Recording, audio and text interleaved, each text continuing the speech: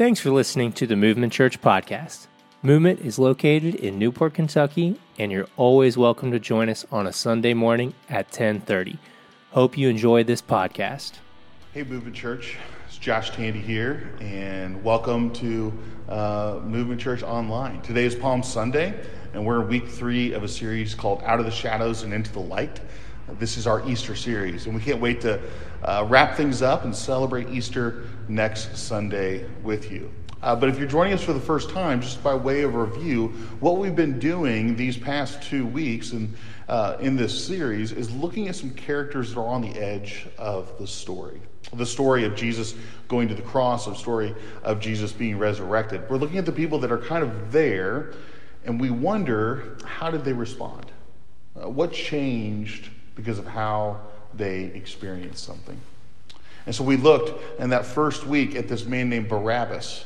Now, Barabbas was a revolutionary, a terrorist, an insurgent, a murderer. He was somebody who was gathering people together to try to overthrow the Roman occupiers. And Barabbas was in jail when Jesus shows up to jail that early Good Friday morning. And in that moment, the crowds demand that Barabbas be released instead of Jesus. So what was it like for him? Last week we looked at, and Keith did such a good job at this, we looked at the idea or the person of the servant girl. This servant girl who was in Caiaphas' house, Caiaphas the high priest, who she was there and she witnessed everything that was going on. And this happened probably late Thursday night, early Friday morning, and she is there in the temple courts outside of Caiaphas' home, in the courtyard there. And Peter is one of the disciples who has followed at a distance Jesus in this procession to this sham trial. And she is there, and she is warming herself by the fire, and she recognizes Peter, and 3 times, essentially, Peter denies knowing Jesus. And today we're looking at a third character. And this character had a front row seat to the cross and to the crucifixion. In fact, he was probably in charge of it. And we simply know him as the centurion. And so we're going to be looking at his story, and we're going to be jumping around a little bit, but we're mainly going to be in Matthew chapter 27 with a little bit in John chapter 19. So hear this story. We begin in Matthew 27, verse 32. It says, as they were going out, they met a man from Cyrene named Simon, and they forced him to carry the cross. They came to a place called Golgotha, which means the place of the skull. When they had crucified him, they divided up his clothes by casting lots. Above his head, they placed the written charge against him. This is Jesus, the King of the Jews. And then a little bit later, Matthew tells us that from noon until 3 in the afternoon, darkness came over all the land. About 3 in the afternoon, Jesus cried out in a loud voice, my God, why have you forsaken me?" We see the story continue in John chapter 19, starting in verse 28. It says, later, knowing that everything had now been finished, and so that Scripture would be fulfilled, Jesus said, I am thirsty. A jar of wine vinegar was there. So they soaked a sponge in it, put the sponge on a stalk of the hyssop plant, and lifted it to Jesus' lips. When he received the drink, Jesus said, it is finished. And with that, he bowed his head and gave up his spirit. Going back over to Matthew chapter 27, starting in verse 51, it says, at that moment, the curtain of the temple was torn in two from top to bottom. The earth shook, the rocks split, and tombs broke open. When the centurion and those with him who were guarding Jesus saw the earthquake and all that had happened, they were terrified and exclaimed, surely he was the Son of God. The centurion, he was a highly respected, highly regarded person in the Roman world. He's reached essentially the highest rank a soldier, a non-commissioned officer, could attain, commanding a battalion of over 100 men. Now, like any military throughout history, it's people like this centurion, this soldier who keep things going. They are the backbone. They are the heartbeat. They are the ones that get things done and know what's really going on. I think we can assume that this soldier, this centurion, had seen some things. I don't think he was an idealist, at least not anymore. Sure, he was probably motivated highly by duty and honor, but I also think that he was a realist. And it was the reality on the ground and not loyalty to some emperor far away. And it was that loyalty to his fellow soldier that motivated him. He was respected. He was looked to for leadership. I think he was listened to.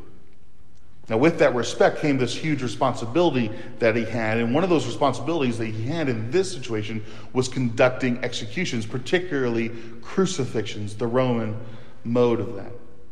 I think this is a task that he and his men willingly and expertly carried out. Because comparatively, this was probably a duty of preference, right? He is not leading a group of 100 men somewhere on the frontier fighting against those who would oppose Rome or those that Rome was trying to conquer. He wasn't stuck in some far-flung outpost. He was in a city, essentially participating as a police force. He was there to keep the peace. Now, the centurion probably didn't arrive at this place without first being tested and doing some of those hard duties and assignments. He probably came to the spot because he had earned it. He had shown the ability to follow and execute orders. I see this man as a grizzled veteran. It's likely that he had been in a similar spot there at a cross, dozens, if not more. But clearly there was something different. Now, if we look through the centurion's eyes, this seasoned, unflinching veteran at the grim events that are unfolding, the day goes forward, and sometime around noon, around lunchtime, the sun disappears. It's dark for 3 hours in the middle of the day. It's as if the whole sky is groaning, is crying out, is mourning what's happening here, this tragedy. Even the earth itself is crying out about Jesus.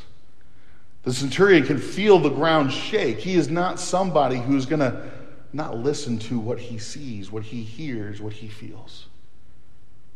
Now, the soldier may not react to flowery speeches of conquests and emperors, and he may not be the one who values those ideals, but the reality on the ground, what he sees and what he knows to be true, is what guides him. In some ways, I think the centurion kind of functions as the voice of the audience in this story. You think about whatever movie or story you enjoy, there's always a character that kind of voices the reaction that you or I might have. I think the centurion was that in this situation because he was experiencing incredible things, had no real understanding of it, and he is given an opportunity to respond to it. Now, crucifixion was not just a carrying out of Roman justice. It was a show. It was a public show. We read that this was on a hill. This was in an elevated area. I imagine that this would happen maybe alongside a road or even at a crossroads where there would be high traffic. Because not only are they trying to simply kill the accused, the afflicted, they're trying to send a message. They're trying to send a message that when you mess with Rome, this is what happens. And this centurion is very good at carrying that out. So in this moment, I think there's probably a slew of insults being thrown as people are gathering around. I think people are yelling, are shouting things. I think that people are upset because this is so distressing. But the centurion, I think he stands silently there, on guard, keeping order as he watches life drain out of Jesus. He hears Jesus speaking. I think he was right there. He was within earshot. And he hears Jesus say, "Father, into your hands I commit my spirit." The centurion can't keep truth from welling up in his heart. He says, surely he was the Son of God. But I don't think this was a solemn exclamation. I think this was one full of dread or fear. See, this Roman centurion isn't making a theological statement. He isn't commenting on the arguments of the temples or the marketplaces and what role God has in the world. He is making a very political statement. See, the Roman pantheon, the whole collection of gods that they had, their whole kind of religious system was all about borrowing from the peoples that they had conquered and incorporated into their kingdom. So they would have Greek gods that they would refashion, and Persian gods, and Egyptian, and so on and so forth. And they would also have these gods, these deities that would be localized or over certain aspects of life, but they would also have these gods, these cults set up for the emperor. See, the emperor was the living embodiment of deity, of power in the Roman world. And these divine aspirations and proclamations about the Caesar, about the emperor, survive to this day on things like coins and temples and archaeological digs. And we see how one of the main propaganda lines the Romans would use about their emperors to say that this emperor was divine was to call the Caesar the son of the gods. That in their mind, their conception that Caesar was God coming to earth, that Caesar was God's representative on earth, that Caesar was the son of the gods. And so here in this moment, this centurion with all of his experience, all of his knowledge, a man who had risen in the ranks of the empire, where you are forbidden to question the orders, the power, the divinity of the emperor. A man who has taken and given plenty of orders that require moral flexibility. A man who is in the shock of this scene comes to this incredibly simple but incredibly profound conclusion that whoever this Jesus is, he must be divine. He must be greater than this Caesar. So he uses the language, the sayings, the understanding at hand to declare that this Jesus is greater, is the most powerful thing in the world. It has supplanted what was, in his mind, the most powerful thing in the world. The emperor, the Caesar, that Jesus is the Son of God. Now imagine how this rocks the centurion. The centurion, this accomplished military man, his life is built on order, on duty, on a chain of command, of giving, of following orders. And he is in this spot, and he's questioning everything, and he has to come to this realization quickly that he just oversaw the death of the Son of God. I wonder if maybe this was the first time he actually physically encountered Jesus. It may have been, because Jesus didn't spend a lot of time in Jerusalem right before he died. But I would imagine this isn't the first time the centurion had heard of Jesus. See, the crucifixion happens during Passover week. During Passover itself, when thousands upon thousands of Jews would come to Jerusalem to celebrate that most holy of holy holidays. And they would come together, and from the Roman mindset, this was a tinderbox of revolution just looking for a spark. So I can imagine that this centurion and others in the Roman military apparatus had been briefed on people like Jesus, people with a following. In fact, I bet he also had heard about this Barabbas. He knew that there was a chance. He knew that there was a chance that there could be violence and that he would be called upon to put it down. My guess is that this centurion was expecting confrontation, was expecting to carry out some crucifixions and deal with some riots. I bet he'd been briefed about this man who carried such a passionate following. Yet here he is at the foot of the cross. And I would imagine that Friday morning when he got his orders, when he learned what he was going to be doing that day, I would imagine he'd kind of breathe a sigh of relief. Well, if we're crucifying someone who is leading this, his job's done. The threat has passed. The possible conflict has been avoided. A nice and tidy end to something revolutionary. I think he was looking forward to a return to normalcy, a return to things that he could expect. He had made it through that crucial week. But at the cross, something changes. And I can only imagine what happens 2 days, 3 days later when on Easter Sunday reports begin to circulate that Jesus that they had killed and buried was now being seen alive and the tomb was empty. I wonder if the centurion realized that the revolution had actually come. The revolution was not of riots and violence. It was not of people protesting and overthrowing. But a revolution did indeed come. And he was one of the first witnesses to it. because right under his nose, something new bursts forth. And that's exactly what Jesus does. That's exactly what Jesus has done and is doing. Jesus is changing things. Jesus is announcing a new way to live, to be, to move forward, to interact with one another, and to act with God. When they thought they were just killing a political prisoner, when they thought they were just executing someone who was seen as a threat to Rome, they thought it was over. But they couldn't put to death what Jesus had started, and clearly they couldn't even put to death Jesus. See, at Good Friday, the kingdom of God is announced, inaugurated. It's ushered in. The new way of doing things, the kingdom of God where things are turned upside down, the kingdom of God where the first become last and the last become first, the kingdom of God where forgiveness and grace are freely given and not earned. The kingdom of God where a new reality is laid out. The kingdom of God where new ways to treat one another with love and worth and inherent value are shown.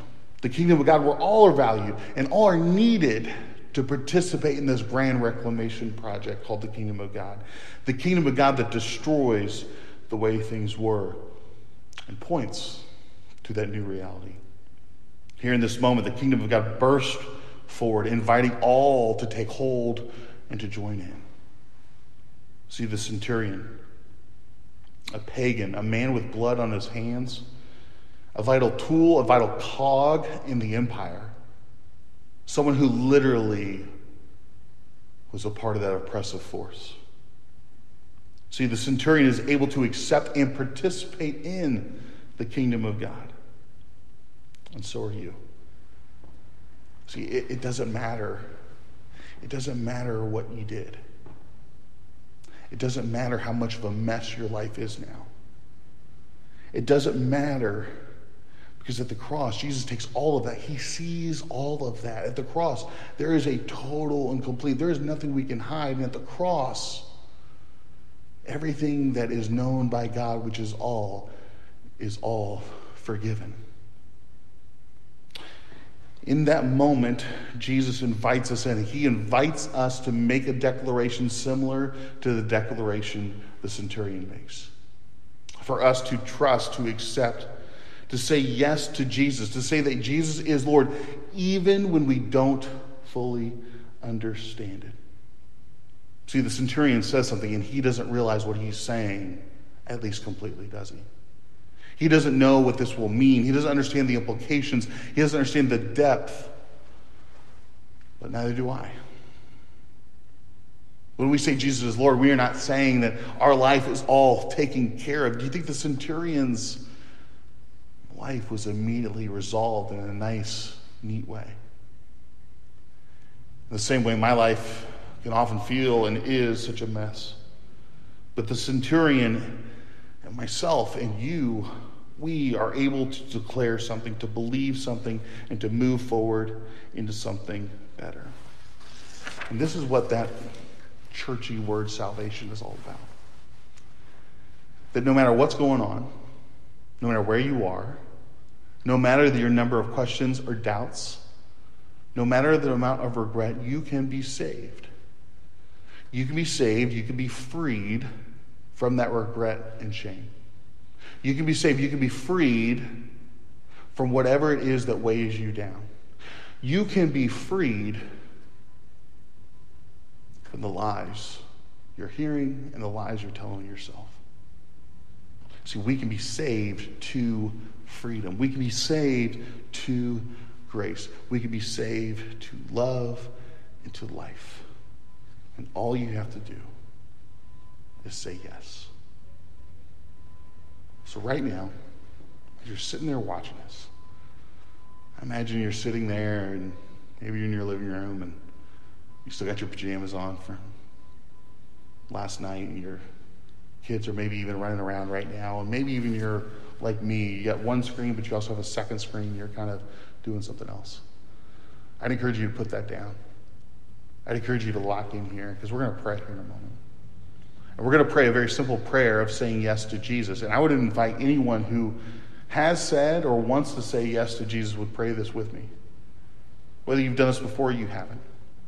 And it's a very simple prayer that there's no power in the words itself, but there is power in the message and this accepting.